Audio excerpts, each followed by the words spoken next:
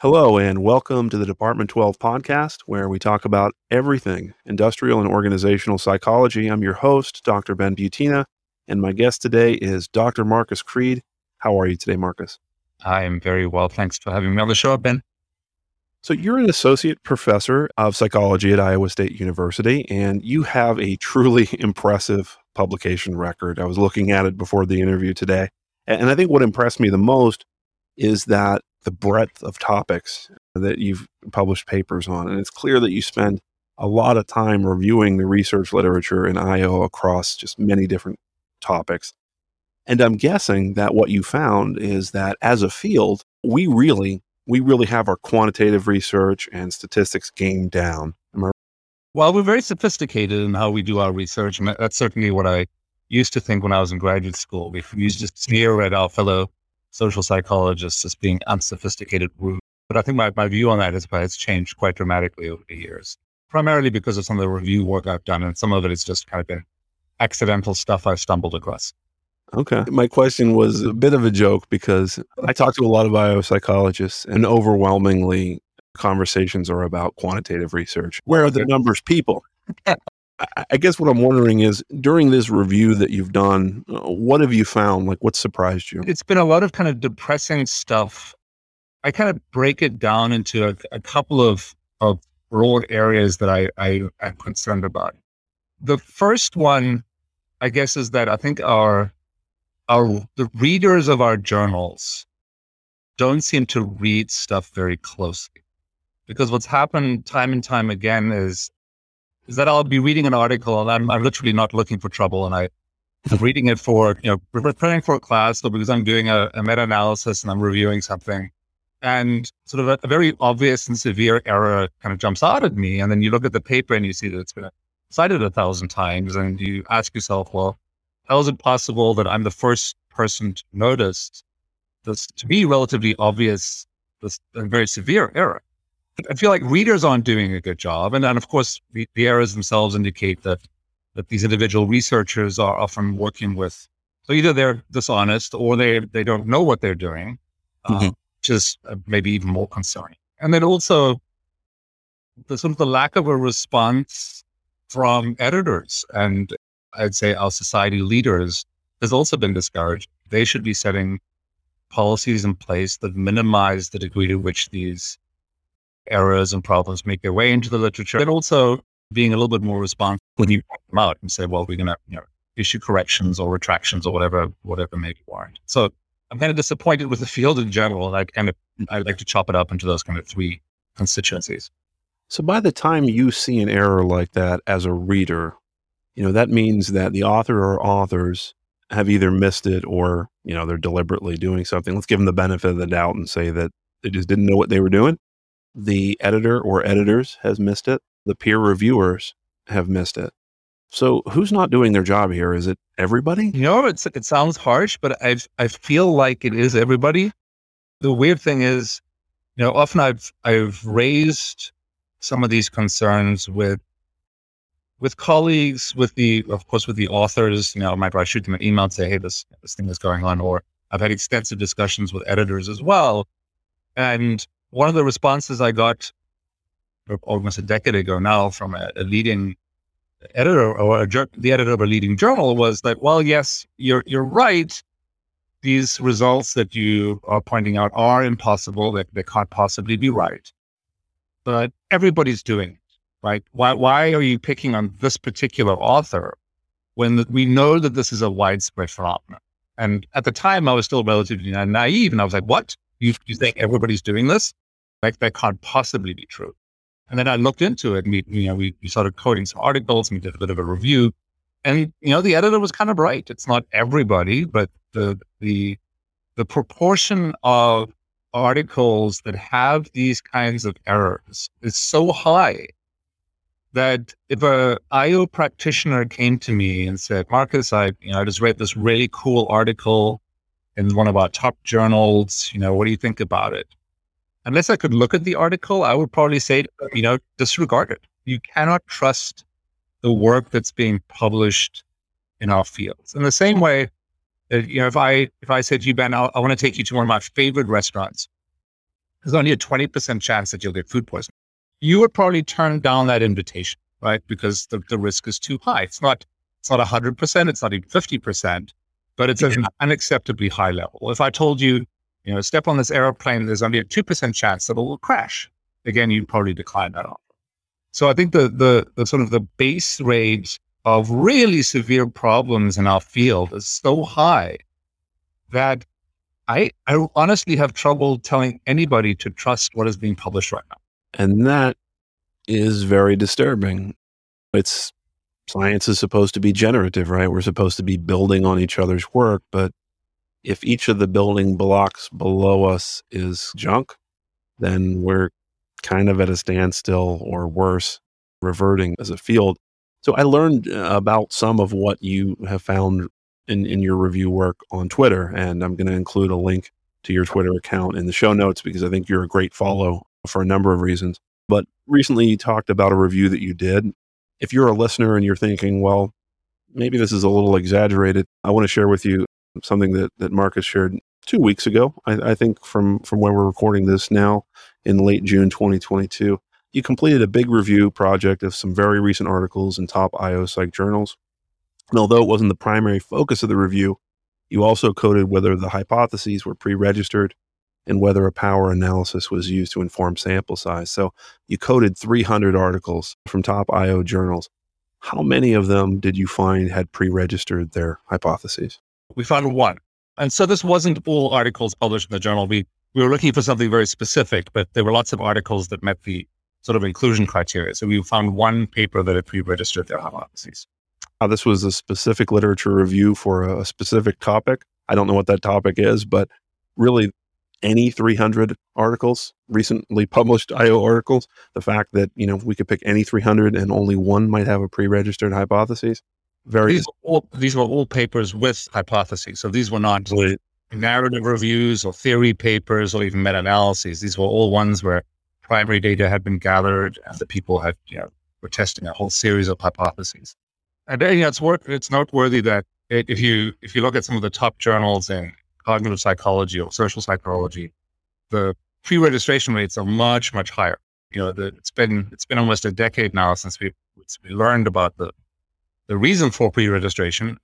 There's no excuse for IO psychology to be so far behind the trend.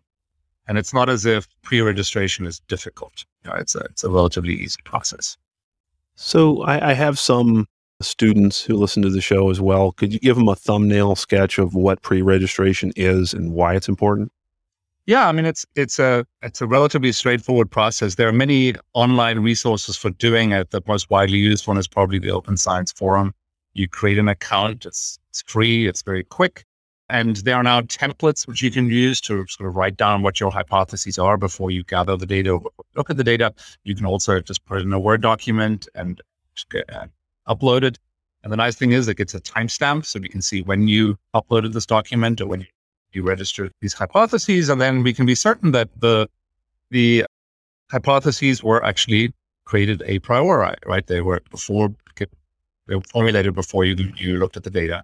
And that removes concerns around parking, certainly hypothesizing not results known. And if you also specify, how you're going to analyze the data, are you going to use a control for certain things? How are you going to treat outliers? How are you going to treat missing data? Then we can also be more certain that p-hacking has been. So it gives people more confidence that you haven't just stumbled across some sort of a chance relationship or chance pattern in your data and then constructed a theory, quote unquote, or a hypothesis after the fact. And out of 300, again, there was just one that had pre-registered its hypothesis. Shocking. You also looked at power analysis. So I assume we're talking about 300 research articles in which statistical power is an issue. Right. Out of those 300, how many included a power analysis? Not one. There's not a single mention of statistical power or calculations for it, which again, very surprising because we've been, the field of psychology, obviously been talking about and being concerned with low power since 1960, 1956, somewhere around there.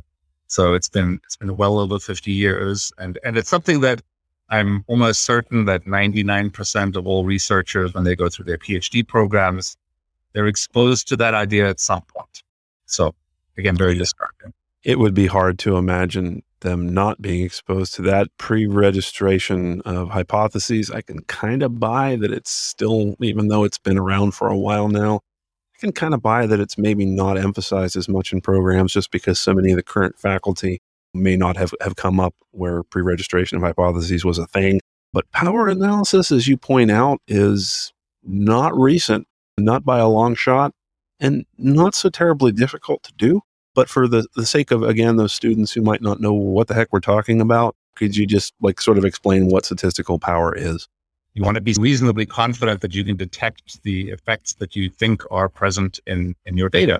And so you want to have a sufficient sample size to be able to do that. So for example, if you want to test some complicated moderation hypothesis, doing that with a sample size of 50 is probably, the chances of detecting an effect, even if it was there, is going to be abysmally low. But those are the kind of sample sizes we still find relatively often in our. About leading journals, for those of you who are wondering, we looked at the Journal of Applied Psychology, Personnel Psychology, Journal of Organizational Behavior, and the Journal of Management. So those were the four that these are career-making journals, often for young researchers, where you really want to be published as you're looking for a job or coming up with tech. Yeah, absolutely. These are not obscure journals. These are, by I think any reasonable standard, considered top journals in our field. So we've got researchers who are submitting stuff, no power analysis. They're not pre-registering the hypotheses, despite the fact that both things have been talked about an awful lot. Editors are accepting them for publication and publishing them. Sometimes in addition to just not doing those, commonly accepted good practices, there's also just statistical problems with the results that you're seeing. Editors are missing it or ignoring it, not sure which. Reviewers also either missing it or ignoring this stuff. You as a reader, and a pretty small minority of readers that are picking up on the problems, you will, bring it up to the editor maybe, and the response is, yeah, that's true, but everybody's doing it, so why pick on this one journal? Why pick on this one person? I'm just wondering, have you given much thought to what could be a solution to this problem? Well, I don't have any particularly good ideas. I will say the one editor who I think has done a particularly good job of raising the quality of work published in their journal has been John Antonakis, who is, I think he's stepping down, but he's been the editor-in-chief of Leadership Quarterly the last couple of years. And he's really required much greater rigor in the work that is submitted there. And, I'm not necessarily an expert in leadership research. I do some work on the side with one of my colleagues on it, but the stuff coming out of there is, you have much greater faith in it, and the impact factor of the journal has skyrocketed. So people are taking the work more seriously because they have more trust in it. And so, I think ultimately it's going to come down to editors in chief putting their foot down and saying, there's some basic things that need to happen for you to publish your work in our journal. And if that comes at a short-term cost of the number of submissions or how the journal is viewed, or even relationships with peers and friends and colleagues, so be it. And I'm hopeful that we're going to have those kind of leaders take charge of journals. Right now, it still seems like that's still lacking. I was the person who raised concerns about the work that was published by Fred Willum a couple of years ago with editors and the work he did with many colleagues. There, the response of the journals, for the most part, was just appalling. My view, it wasn't not an unbiased source, but it was not great, with some exception. Leanne Atwater at Leadership Quarterly at the time, she was the editor. She, I think, handled the situation very well. Neil Ashkenazi at Journal of Organizational Behavior also, I thought, handled it well. But the editors of other journals, it was deeply disappointing. Yeah, it's interesting that you talk about editors and their ability to make a difference. And I follow John on social media as well. I don't know him personally, but I was also impressed with just how open he is about his editorial practices. Very open to talking about why he's doing what he's doing. I've been really impressed with that. And some of the stuff I've read, it's like, wow, this just sounds like a regular person. How did that get published? And almost always I look at it, it's like, oh, it's Leadership Quarterly and John's the editor. He allowed them to write like a person. I wonder, do you have any hope for sort of decentralized solutions to this? So when I think about something like Researchers One or other kinds of new sort of peer review publishing platforms that are being proposed, do you see any future in that? I guess when I'm thinking about some of these articles, I think, wow, if this was published on a platform that had post-publication review, so in other words, it's not counting on you to contact an editor and expect them to do the right thing, but that there's actually a forum for you to put a comment right along that article there, pointing out the issue. Where do you think that goes? Is that going to be helpful? I think it would be.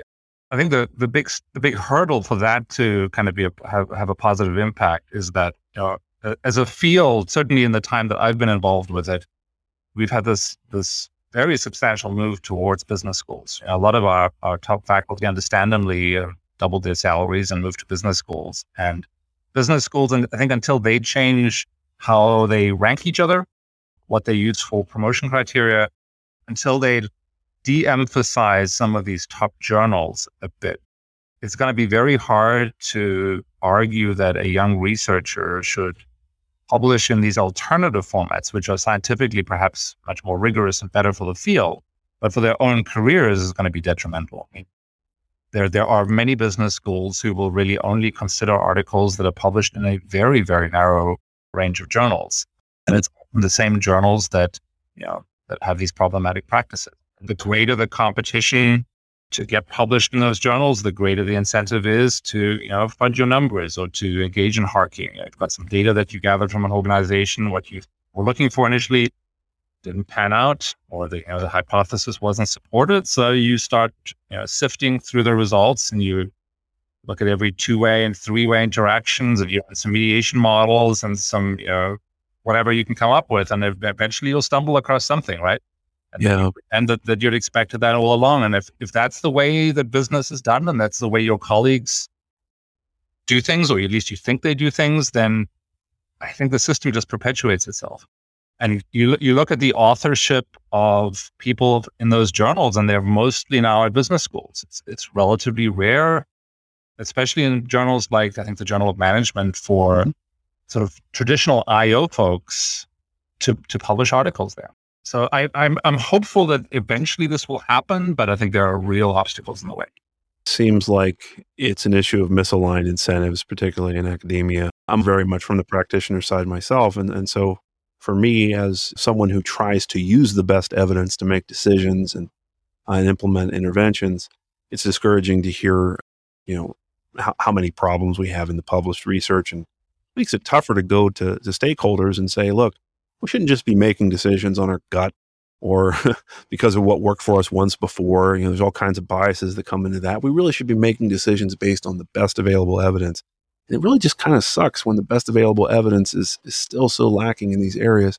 I guess one of the things that surprises me, or maybe it shouldn't, is even when you take the incentives out of it or lessen the incentive pressure a little bit after a researcher has tenure, I still don't see anybody making the move to these alternative platforms. I wonder if are you seeing any signs of that? It seems like it would be easier. Okay, you're now, in a research university, you've got your tenure.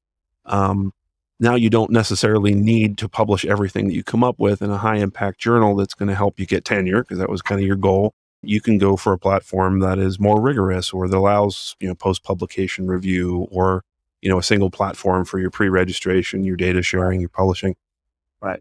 It just doesn't seem to be that anybody's doing that, or very few people, I should say. Very few people, yeah, very small minority. And, it would be nice if tenure gave you that, that security, but I think I'd have at least two responses. The first one is that people develop habits and they develop methods of getting their work done. And, if you've gone through 5 years of grad school and 6 years of pre-tenure, so you've got 11 years under your belt at least, are you really going to change the way you conduct the business of doing research when it's kind of worked again for you? Yeah. It's doubtful. And then, of course, there are often still massive financial incentives. I've heard through the grapevine, and people have confirmed this to me, that there are quite a few business schools who will offer almost a type of bounty for articles published in the right journal. So, if I'm at the business school and I get an Academy of Management journal publication, suddenly my dean might find, 3-month summer salary from me as a reward, and if I'm in a business school, that probably easily translates into $30,000 to $50,000. And so, the incentives are perhaps lessened, but they certainly don't go. In a psychology department, we don't have these. I wish that was the case. But, and again, I'm not saying that, that this is all business schools, and I'm certainly not saying these are all business school professors do this. But again, the base rate is so high that, I wish the honest brokers out there in the business schools would stand up a little bit more and shake their fists at their colleagues and say, this, we're destroying our own field, the credibility of our own field. And I see relatively little of that. There are very few people who seem to be upset when all of these apparently fraudulent results by the World Book Group came up. There were far more people who were upset with me for pointing it out and contacting editors. I got threats, I got legal threats, I got physically threatened, I attempted bribes. It was all sorts of crazy stuff. I think only once did somebody come up to me at a conference and say, thanks for doing that. And that person was, retired and kind of out of the system. I don't know. We seem to have a bit of a culture problem perhaps as well. It's exactly the opposite of what we tell non-scientists about how science works. I've noticed, this is why you should trust it, is because we have all of these checks and balances and transparency and so on. And then I hear a story like yours where you're the bad guy for pointing out that there's a problem, as if you have some kind of personal crusade against a particular researcher. It would also help if we had more contact with practitioners like yourself, if the gap was not quite as wide as it were, because if we saw more value in sleep reporting for practitioners, here's a new selection method that we thought might be really useful, but turns out not as useful as we thought. Or, here's a new way of training people, and it's a little bit better than the status quo. I think then somehow we get back to our roots of asking important and relevant questions, not being so theory obsessed, and also being more transparent and open about what we really find. This has been a fantastic and enlightening conversation, Marcus. I really want to thank you for taking the time to talk to me this afternoon. Thank you for the opportunity. It's been fun.